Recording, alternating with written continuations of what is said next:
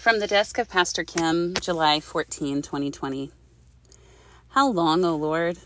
Psalm 13, 1a. Over the last year or so, the dentist has told me we needed to watch one of my teeth. You see, it appeared to have something going on in the x-ray, and he said eventually it would result in a root canal. Does it hurt? He would ask me at my cleanings. Other than just a little ache, it really was not much of a problem, so we decided just to keep an eye on it.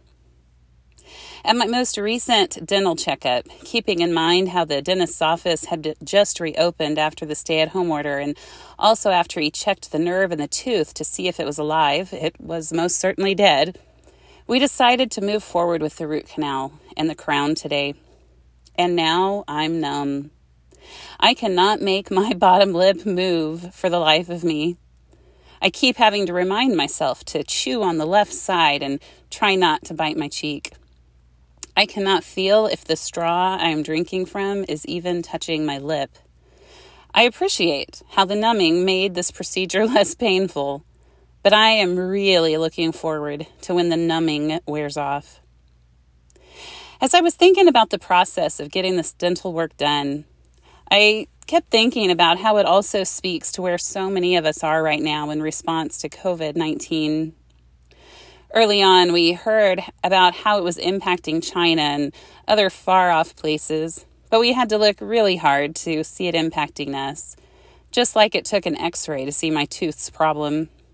We knew something was going on, but it was fairly easy to ignore. Then the pandemic got a little closer to home and the dull ache began. It became harder to travel, but still the pandemic was something just on the coasts.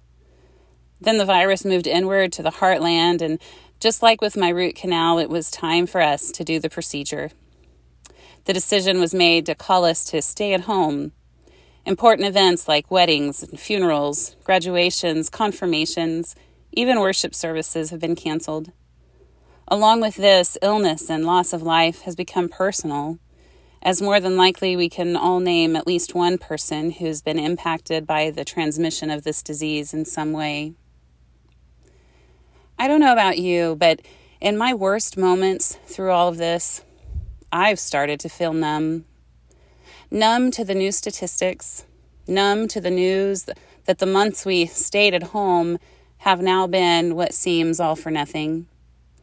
Numb to the new research that looks more and more dismal.